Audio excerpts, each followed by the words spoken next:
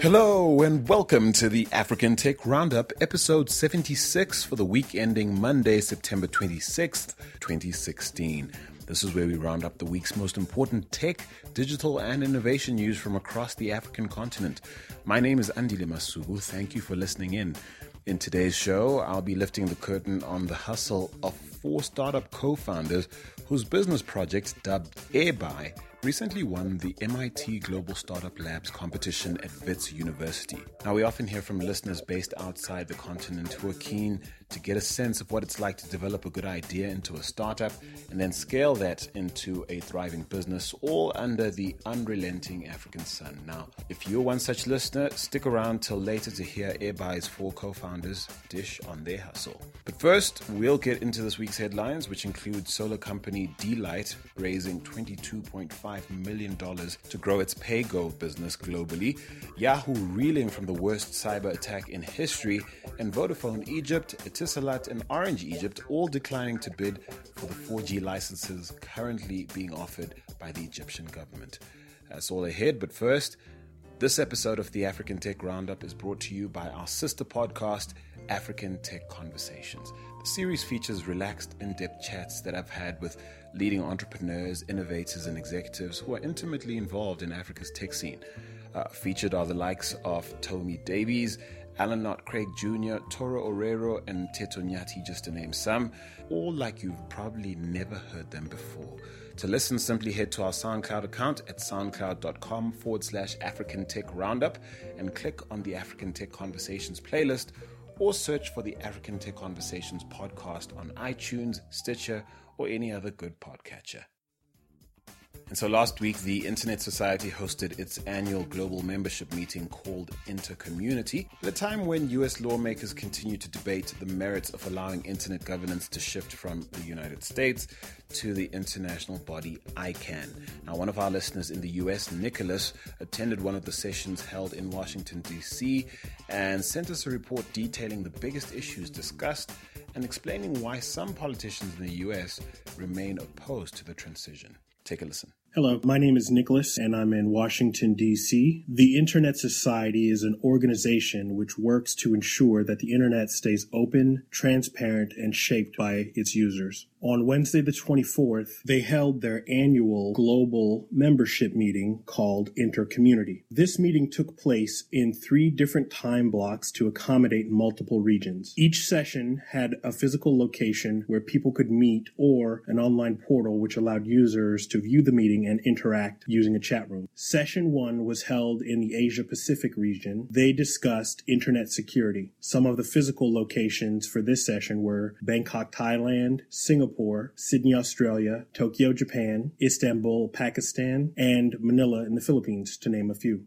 Session 2 was in Africa, the Middle East, and Europe. Some of the physical locations for these meetings included Johannesburg, Nairobi, Cameroon, Brussels, Moscow, and Geneva. In this session, they discussed economic benefits and empowerment coming from the Internet. Session 3 was held in Latin America, the Caribbean, and North America. This meeting focused around Internet governance. Some of the physical locations included Washington, D.C., New York, Mexico City, Venezuela, Argentina, and Ottawa, Canada. In total, the 3 meeting sessions had more than 2,500 people in 160 countries around the world participate in the 41 physical locations and online. I attended the 3rd session in Washington, D.C., which was held in the Microsoft Innovation and Policy Building. Our guest speaker was Lawrence Strickerling. Mr. Strickerling is the Assistant Secretary for Communications and Information. He serves in the National Telecommunications and Information Administration, which is a part of the U.S. Department of Commerce. Last week, he testified in front of a U.S. Senate committee regarding transitioning of Internet governance from the United States to an international body called ICANN. Some politicians in the United States oppose this transition. Their concerns are around a misunderstood perception that the international body would somehow be able to restrict or regulate free speech on the internet. The misinterpretation of this transition, which has been planned since the 90s, has more to do with perception than reality. The U.S. politicians who object do so in part because the membership of ICANN includes representatives from countries like China and Russia. Their fear is that governments, which they view as hostile actors, would somehow use ICANN to remove content from the internet. ICANN only supervises domain names and manages the distribution of IP addresses. Essentially, what they do is manage the phone book for the internet. What they do ensures that if you were to type in a specific web address, the website you ended up at would be the one you intended to, instead of some scammer stealing the web address to exploit people by redirecting them to a different website. The flow of traffic on the internet itself is controlled by internet network and individual platform operators, not ICANN. The justification being used to oppose this transition to ICANN is not possible from a technical standpoint. This issue is very complicated because it's one involving decision makers in a technical manner that are being made by people who lack technical expertise. This transition is scheduled for the 30th of September, but may be stopped by U.S. Congress. Personally, I support this transition because the internet has become a global commodity, and I believe that no single country should have disproportionate control over its administration. To learn more about this event and how you can become a part of the Internet Society, visit their website at www.internetsociety.org.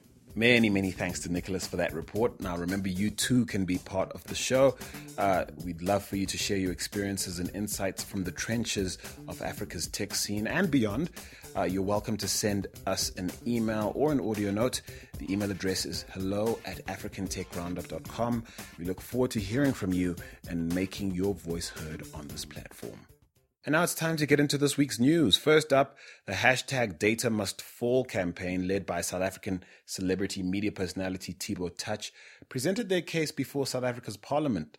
Now, last week, they put forward allegations that South African mobile telcos are ripping off the public with their data prices, which incidentally are some of the highest in the world. Now, kudos to them, I guess, for turning popular discontent into some meaningful action.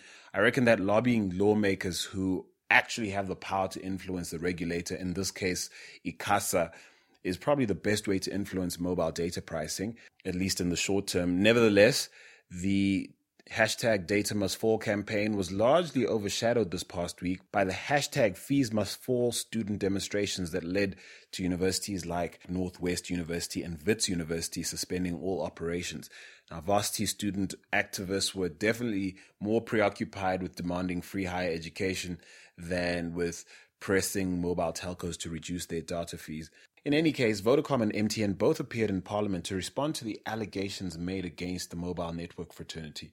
In summary, what they said was that most consumers are simply oblivious to how much data they're using because of smarter devices, because of data-hungry apps and faster networks. Basically, they're arguing that quote-unquote disappearing data is basically a perception issue. They also said that freeing up of old bandwidth frequency currently occupied by radio and television stations is probably the best way to drive the cost of data down significantly.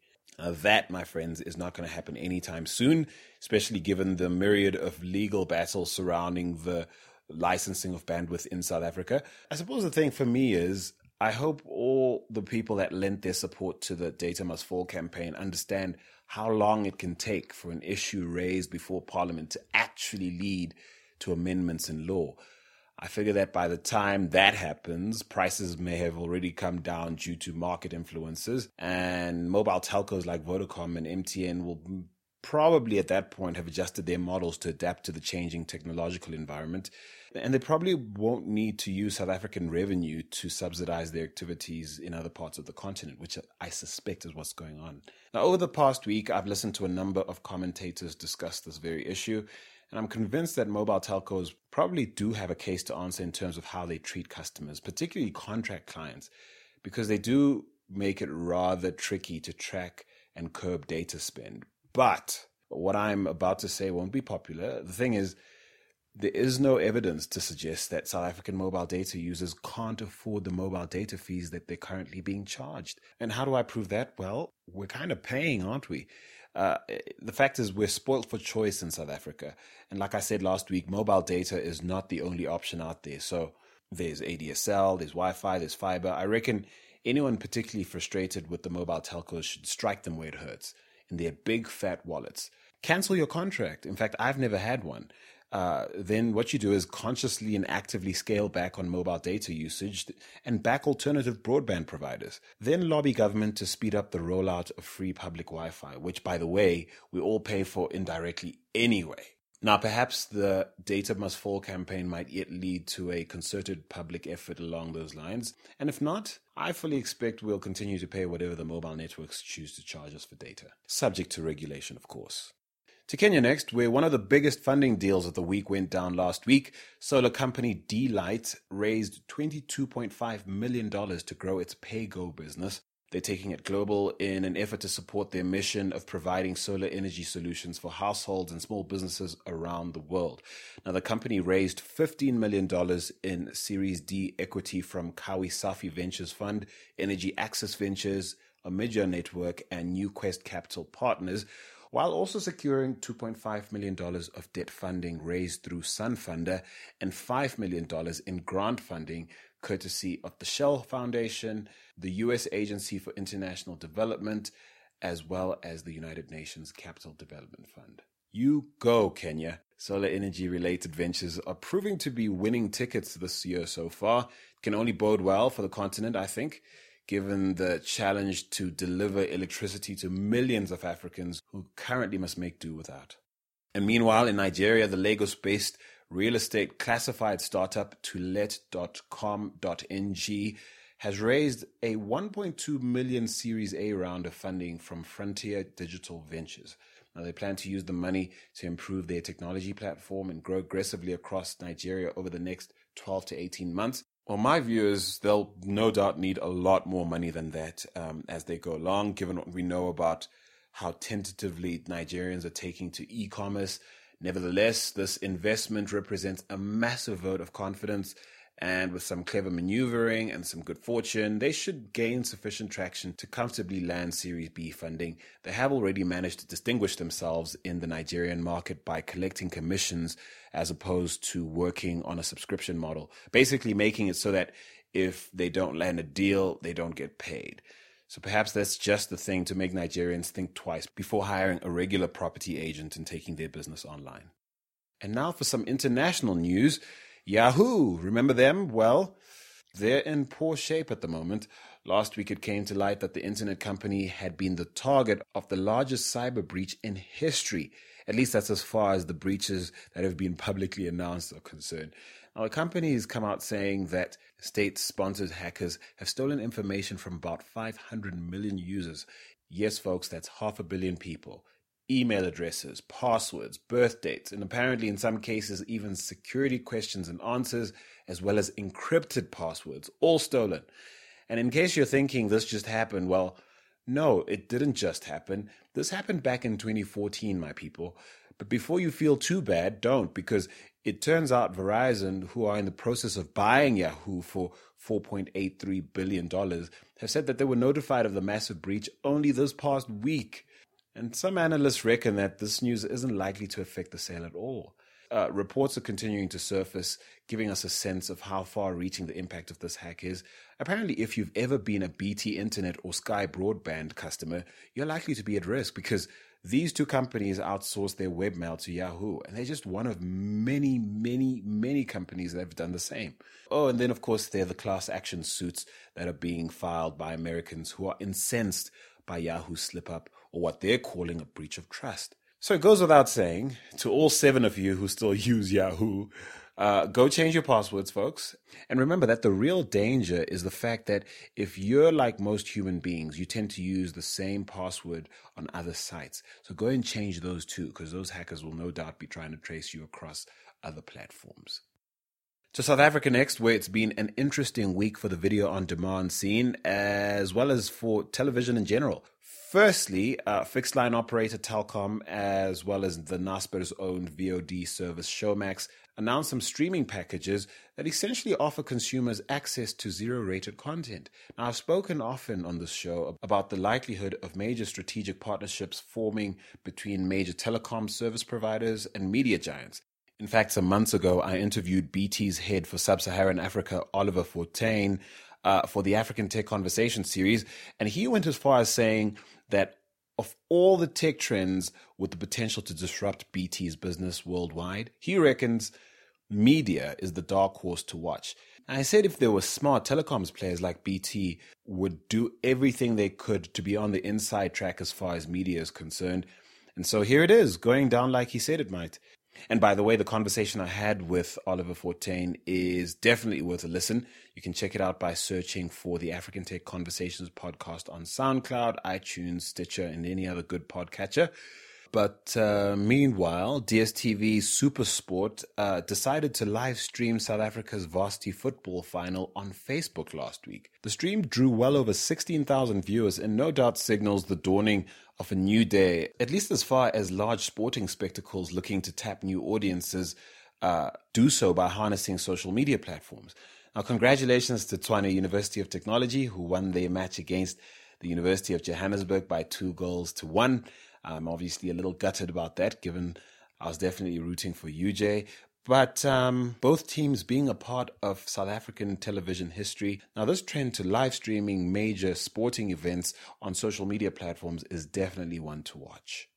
Now, staying with news out of South Africa, Uber has announced a number of different security measures that they're hoping will curb the recent spate of criminal incidents linked to their ride-sharing service in South Africa. Now, in addition to ongoing reports of Uber drivers and riders facing harassment and sometimes even violence from traditional cab drivers in certain places, news of riders being kidnapped, assaulted, and even robbed have also surfaced lately. Now, some of the measures Uber says it's already started rolling out is providing riders with the color of a car that they might have hailed, in addition to being sent the driver's image, the vehicle type, and of course the license plate. They've also begun to introduce a panic button system that would allow a driver to send off an SOS signal to Uber's security response team. That's in the event of an attack or an emergency. And also this past week, Uber Africa announced that they'd poached Dion du Toit from De Beers Group, where he worked as head of global interventions and investigations. While he was at De Beers, he was responsible for combating the global illegal diamond trade and managing the protection of partners and staff. Now, he will inhabit the role of head of security at Uber Africa going forward. So please do tell me, Uber riders in South Africa, have the recent reports of criminal activity linked to the use of Uber made you think twice about using the platform? And are the efforts Uber is making to keep both riders and drivers safe enough to set you at ease? Well, let us know on Twitter at African Roundup. You know, I'm guilty of jumping on Ubers without really checking the vehicle registration number or double checking that the driver matches the picture on the app. Half the time I just see a car that, usually a white Corolla, Toyota Corolla, and I reckon, well, that must be my Uber, and I just hop in, And I guess that's partly what some people have done that's gotten them into trouble, particularly if you're being picked up and you're inebriated and you just see what looks like your Uber and you jump in, and before you know it, you're somewhere you didn't plan to be, less all your clothes and money. So let me know if you feel safe and if you, like me, are planning to do your due diligence in just making sure you're in the right car to start with. To Nigeria now, where Y Combinator's Nigerian tour has me way more excited than Mark Zuckerberg's visit. Not just because I'm significantly less suspicious of their motives in coming to the continent, but also because I'm really keen to see what comes off the visit in terms of which parts of Nigeria's ecosystem will capture Michael Siebel and Kasa Yunus's interest the most. They're the two people obviously coming through on behalf of the organization, startup founders in their own right. And so the tour kicked off last Friday, September 23rd, where the Y Combinator cats made a stop at Startup Friday, as well as at Ingresso's Investor Dinner in Lagos. Then on Saturday, they looked in on Tech Circle at the Lagos Business School. And of course, today, Monday, September 26th, the tour continues at Ingressive's press conference, which will be hosted at Ndela. It's scheduled for 9 a.m. And then following that at 11 a.m., Y Combinator will be hosting their office hours event. The tour ends on Wednesday with a Y Combinator coffee chat at Cafe Neo in Lagos at 4:45 p.m. But for details on all the rest of the stops Y Combinator will be making in Nigeria, because of course they'll also be visiting Abuja, just head to techcabal.com. They've listed all the details there. And do let us know what you think, Nigeria. What do you make of this visit? Are you impressed by the two gentlemen there? What kind of conversations are you having? What is your sense of what Y Combinator will take back to America and deliberate on regarding our tech ecosystem? Give us a shout on Twitter and let us know at African Roundup. And so finally, in an interesting turn, Egypt's existing mobile telecoms providers, namely Vodafone Egypt, Etisalat, and Orange Egypt, have all declined to take up 4G licenses in that country. Now, you'll remember that a few weeks ago we reported on the fact that Egypt's only fixed line operator, the partly government-owned Telecom Egypt, acquired one of the 4G licenses on offer for around $797 million. This, of course, in a bid to enter the country's mobile market directly. Now, it turns out the country's three existing mobile telecoms players have turned their noses at the remaining licenses because they don't agree with the terms on offer. They're saying that the government currently isn't offering enough spectrum to operate 4G services. It does seem, though, that they'd be keen to participate if the terms were revised, but it seems that the Egyptian government is in no mood to negotiate, and now the government plans to auction the licenses on the international market. Now, foreign operators like Zain, China Telecom, Saudi Telecom, and Lebara KSA have all expressed interest in acquiring the licenses, but it does remain to be seen whether the terms rejected by Vodafone, Orange, and Etisalat will prove satisfactory for them. And those are the week's biggest stories, folks. And now, as promised, I'll be lifting the curtain on the hustle of 4 startup co-founders whose business project, named Airbuy, recently won MIT Global Startup Labs competition at Wits University. We'll be looking under the hood of their hustle, as it were. A really interesting conversation, a sneak peek into the life and mindset of startup founders doing their thing right here in Johannesburg, South Africa. Take a listen. So, fellas, say hi to the people. Just say your name and what you do at Airbuy. Hi, my name is Jabulo Makatini, and I focus more on the marketing side at Airbuy. Hi, my name is Tapanko, and I am the CEO of Airbuy. Hello, my name is Monelong Kosi, and I focus on strategy of Airbuy. Hi, my name is Gabriel Twala, and I focus on the technical side of Airbuy. Yeah, so you guys attended the MIT Global Startup Labs sessions at Wits University. What's the biggest or most important thing you learned there about? Building a business around your product is the most important thing that we learned. They gave us a lot of business tools, like getting your market research in check, figuring out your customer lifetime costs or customer lifetime value, stuff like that we weren't really queued up on. So, yeah. And so as a tech head, is it often difficult to balance the need to have a business mindset as well as care about every single last piece of code? Well, they also taught us to actually, before starting to code, starting to touch your computer, you must actually wireframe everything. So now make sure that everything loops around each page that you want on your app or maybe your website, and make sure everything is functional before actually touching code. And so what would you say is the biggest aspiration you have when you look at other tech ecosystems outside of Africa? Now, there's a lot that makes us unique, and we're going to get into that relative to more developed countries and developed scenes. But what is one of the things that you look at, say, looking over at Silicon Valley or London or Tel Aviv or places like that you aspire to as a startup founder or co-founder? One of the key things is that, in Silicon Valley, they have this culture of fail fast. I think if we can implement that in South Africa, actually, or Africa, we can achieve a lot. And besides failing fast, is that startups in the US and Silicon Valley take time to develop their businesses before they can make profit. they don't just make profit. If they make profit, they just throw it into scaling and growing the businesses. So that also inspired me, because most of us here, when we start making 100,000 rands or 100,000 US dollars and everything, it's a party. But for them, it's not. They rather spend 6 months in an office, no renting or anything, just renting an office and just showering in a gym just to grow their businesses and the culture. So if we can implement that and not treat like our startups like a 9 to 5, where you just get in an office like 9 a.m. and then 5 p.m. just go home. No, just set like 100-hour per week and then, take it from there. Yeah.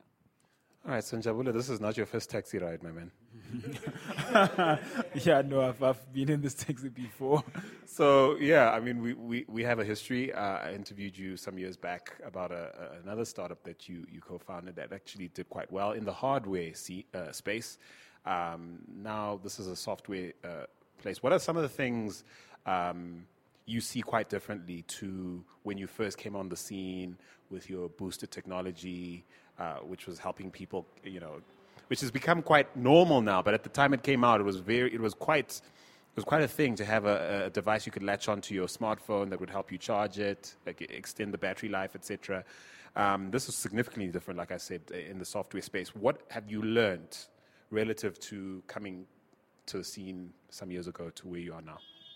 Definitely, I think a lot of lessons that I've learned. We started Booster, I think, in 2014, and it's more in the hardware. And as you can imagine, comparing software to hardware is difficult, especially in our country, Africa, or in our continent, because there's a lot of parts that you need to import and a lot of things involved. But I think overall, one thing that I've definitely taken up is one point that Sibonelo mentioned in terms of like failing fast.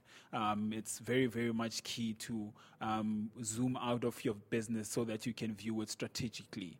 I've learned to sort of being able to stand back and view your business outside of it, because you get involved in a lot of things and in the day-to-day runnings, and sometimes you don't even see when you sort of hitting the wall. So I think especially with software and with when you're trying to build a project or a company that is fresh and that is breaking new grounds with whatever is happening out there, it's very much tricky because you need to get it right. I think the most important thing is proving a business model that works, and I think those are simply the lessons that I learned in terms of from where we started with Booster to where we are right now. What would you say is the most important metric to track, broadly speaking, as a startup CEO, Tsebang, and a startup CEO on the African continent? Now, we know that if you are in Silicon Valley and you get certain traction as far as, say, Facebook likes, that might extend your runway in that scenario. Not so much here. So given that, speak to what are some of the most important metrics for your business specifically, and the discipline required to focus on those things and not be taken up by the fact that you guys are getting to go to Portugal and you've won this competition. Just from our perspective, because we are still in the pre-revenue stage, but it comes down to what we do on a day-to-day basis. So we tend to set goals, and the hard thing about achieving those goals is having the discipline and commitment to working towards them. So fortunately for us now, we have a mentor who helps us with the business, and that has really helped us in terms of getting things done. What kind of mentor? In a technical sense or in a business sense, or both? In a business sense. Because we're trying to build a business around our product. Things like Facebook likes, they don't, for us, it's not really, it doesn't really count. But if we have your contact details, it's something that we can use, because the Facebook likes don't translate to people signing up on our page.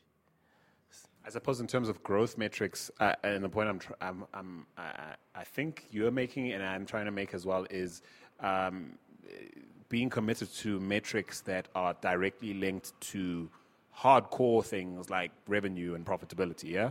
Yeah. Yeah, true. I think also adding, taking from where what Sapang actually mentioned, I think also one thing that we've sort of realized is the facade that comes with being a tech startup. Being funded does not mean success. I think we follow Crunchbase. There's a site called Crunchbase, which is only dedicated on informing you of the startups that got funded. But the concern is no one actually tells you what happened to them.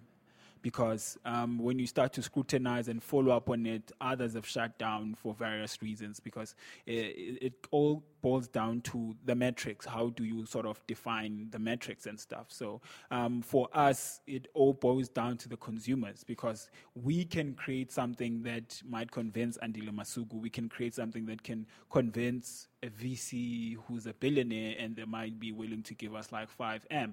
But it all boils down to the user at the end of the day. And I think one thing that we've been sort of stressing and putting all our energy on is the user, is getting it right with the users. As long as we can get it right with the users, it doesn't matter whether you have funding or not. I think you are guaranteed to success. Let it sort of cover the need of the user. Let it be a solution that is relevant to that user, because it can make sense in a projector presentation, but to the user, you might be quite off. So let's talk about failure and the culture of failure, or the lack thereof, in our particular ecosystem. It doesn't go down well around here to be like, I started this business, it didn't work out. And, I've had massive arguments with people I love who mean quite well, who, when I hold up my scars, I see a beautiful picture, whereas they see just like all these L's all the place, everywhere. And it's frustrating to me because other ecosystems get to celebrate and learn from failure. I want to talk about the potential for failure in every startup, and I want you to give me an honest assessment of how you guys might come to decide that this hasn't worked out, and you guys might need to pivot, might need to shut everything down altogether and try something else. How would you arrive at that conclusion? We've actually spoken about this, where we discussed, maybe say this project doesn't go as planned, what would we do next? So we have, as startups, it's advised to actually have plan Bs, or something else that you might actually do, which we've got like 3 other projects, but we felt like Airbuy is actually, the most viable one for now, and that's the one we actually putting our energies in. So until we feel, maybe after a good, say, a year, then we might actually start talking and saying, is this going somewhere? Or, guys, do we need to do something else, because we're not getting what we actually looking for, That's money, being able to live off this company. That's number one. Because apparently, it is the case actually where you start making money after a good 2 years or 3 years. So will we be able to survive, during those 2 years with this project? So now that's also like a major concern. And also adding on that, the year will pivot the project completely. We're gonna break down the project into 4 actually, 3 months. So the first 3 months we try this model. If it doesn't work completely, we pivot the model. But still Airbuy, we introduce the next model in the next 3 months and try to get as much as surveys that we can. If it fails also, we pivot until the year is complete, and now we say like, we've tried different models, because we've been studying. One thing about MIT is that they've been teaching us about business canvases and all that stuff, how to implement your business and how to go about it. So you don't have to scratch your project firsthand when it doesn't succeed. Maybe there's something wrong that you don't even realize. Just go back to the drawing board and just point out the mistakes and everything, and go back again with the different approach. And if it doesn't work, also go back again until you're done with all your models. So that's what we're planning to do. Yeah. And so you guys touched on something quite interesting, this idea of how do you survive through that process? I mean, a year is a long time, and I know at least two of you guys are fresh out of varsity, right? And the other two, you guys are now pretty much veterans in the startup scene. Goodness knows how you've been doing it, but on a practical level, speak to people who are sitting, listening to us in our biggest audience outside of Africa is the US and the UK. And people are fascinated about the experience, about your experiences, starting something from nothing, and how people survive it. So talk me through how you four are surviving it. Yeah, it's rough. August was the worst month. So to survive in terms of money, because what we decided as a group is that we just going all in. We're not taking full-time jobs and stuff like that.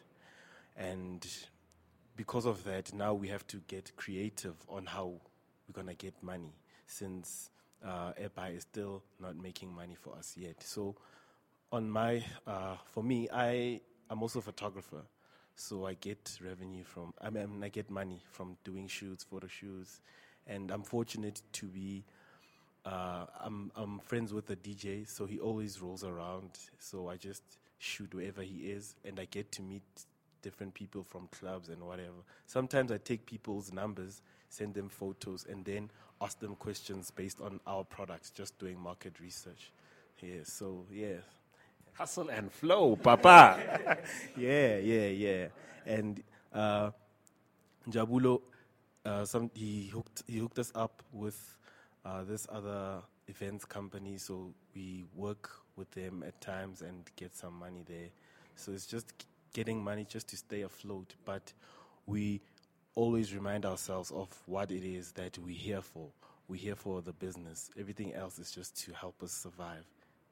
Do your families understand? Do your significant others understand?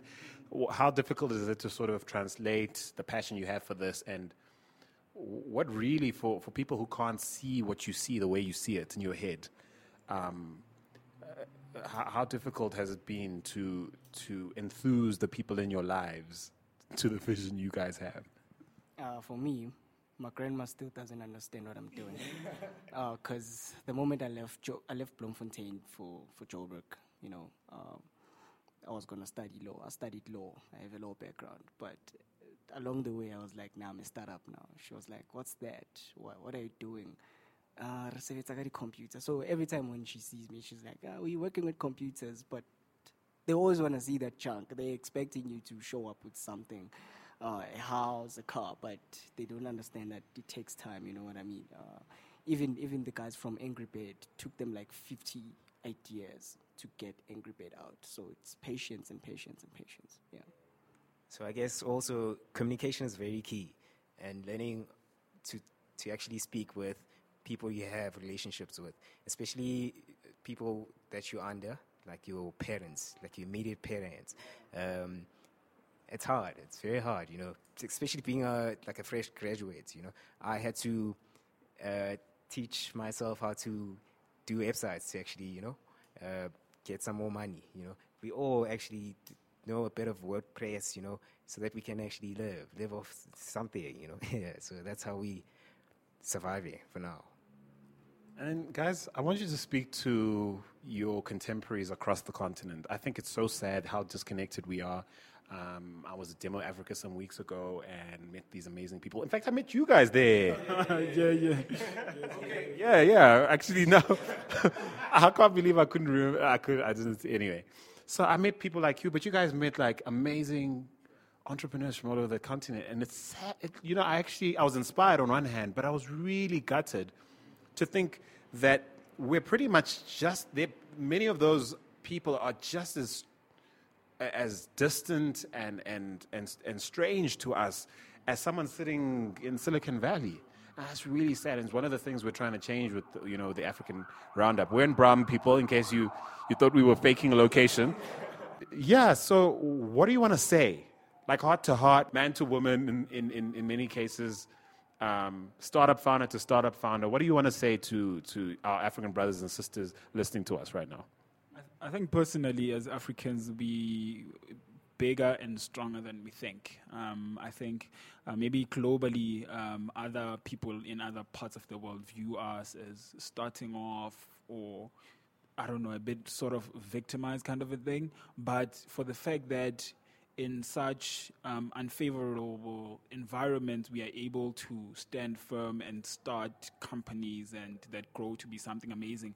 I think that shows you the power we have as Africans. And I think it's a point that you are mentioning that I've also noticed. And I think us collaborating more and sort of having a lot of things that we do and engage with each other, we can have greater strength to not even need anyone from the Silicon Valleys of the world or anything like that. But us just collaborating together, even doing business together. I mean, if you do something and you are connected to the whole of Africa alone, you're good. You do not even need to scale it out of Africa. So I think we are missing a lot from being so disconnected and everything. You know what got me off on, especially on Demo Africa, is that two guys who were doing the same thing were opposite each other, and that kind of broke my heart because these guys are doing the same thing, but they don't even know about each other. Probably it's the same service that they're giving out, and for them not to know more about each other and be able to be like opposite each other, because like it costs confusion to many people, and also it's for them it's like, okay, what are we doing here? Because now you be trying to sell the product that your neighbor is selling at the exhibition, and it's pretty bad for business, and exactly for reputation it's pretty bad. So with us it's that we don't have union. I would say let's unite, and by that we'll know who's doing what and who's not doing what. I'll know what my neighbor is doing, and I'll try and tweak that. Instead of me competing with him or her, I'll be like, look, I'll be the guy who's sweeping at your salon. You're cutting the hair. Like, for example, you're cutting the hair, right? I'll be the guy who's sweeping. You're the tech guy. I'll be the encryption guy. And with that, it's like the good relationship and the growth of Africa rather than competing with one another. Yeah. And another thing is that as tech guys or startup guys, like, go out to entrepreneurial events, meet people. That's where we met Andile. We, just meet people, go out there, meet people like you. Don't just stay there working on your product, Yeah. And when you can, travel, right? Like you guys are about to do. Yeah, when you can, travel, Yeah. Open yourself up to the world. And so in the spirit of sort of letting Africa in on your hustle, and how can people get in touch with you and track your progress? We'll be watching for every pivot. Yeah, definitely. People can definitely get in touch with us. Our website is www.airbuy.co.za. Feel free to hit us up if you want to partner, if you want to work together, if you want to be a client, anything. We're just open to just engage with anyone across the world. Yeah. Fantastic, guys! You guys, your families ought to be proud. Your mothers would certainly be proud if they could see you now. And I'm really excited to see what's the vibe that's starting to take hold of Braamfontein. For those of you who are not familiar with Johannesburg, Braamfontein is an urban precinct just one bridge away from Johannesburg city center proper. The bridge is the Nelson Mandela Bridge, which crosses right over the train tracks, where we're actually staring at them right now. And this place is really becoming a hotbed of innovation, and I'm really excited about it. Silicon Braam is how it has to go down over here, with you guys all up in the mix. So congratulations to you. Enjoy your trip to Portugal. Come back quickly to keep that hustle going, yeah? Definitely. All right, man. Take it easy. A big thank you to all 4 co-founders of Airbuy. I certainly wish them all the best on their journey. A big shout out to the Diz based in Silicon Braam. It's really encouraging to see the tech and innovation moves being made in that part of the city. Now, before we go, this episode of the African Tech Roundup is brought to you by our sister podcast, African Tech Conversations. The series features relaxed, in-depth chats that I've had with leading entrepreneurs, innovators, and executives who are intimately involved in Africa's tech scene. Now, to listen, simply head to our SoundCloud account at soundcloud.com/African Tech Roundup. and click on the African Tech Conversations playlist, or search for the African Tech Conversations podcast on iTunes, Stitcher, or any other good podcatcher. And that's it for this week. The show will be back again next week, Monday, on AfricanTechRoundup.com at 9 a.m. Central African Time. But before I sign off today, I'd like to congratulate good friend of the show, Trevor Wolf, and his team at Dell.io for coming out tops at the Venture Burn Pitching Den at the 2016 Innovation Summit, which was hosted in Johannesburg last week. Good luck to them as they now go on to compete in Phoenix VC's Startup World Cup in Silicon Valley next year. They'll be in the running to win $1 million worth of investment. We certainly wish them all the very best. And that's it from me, Andile Masuku. Until next time, do take care, Africa.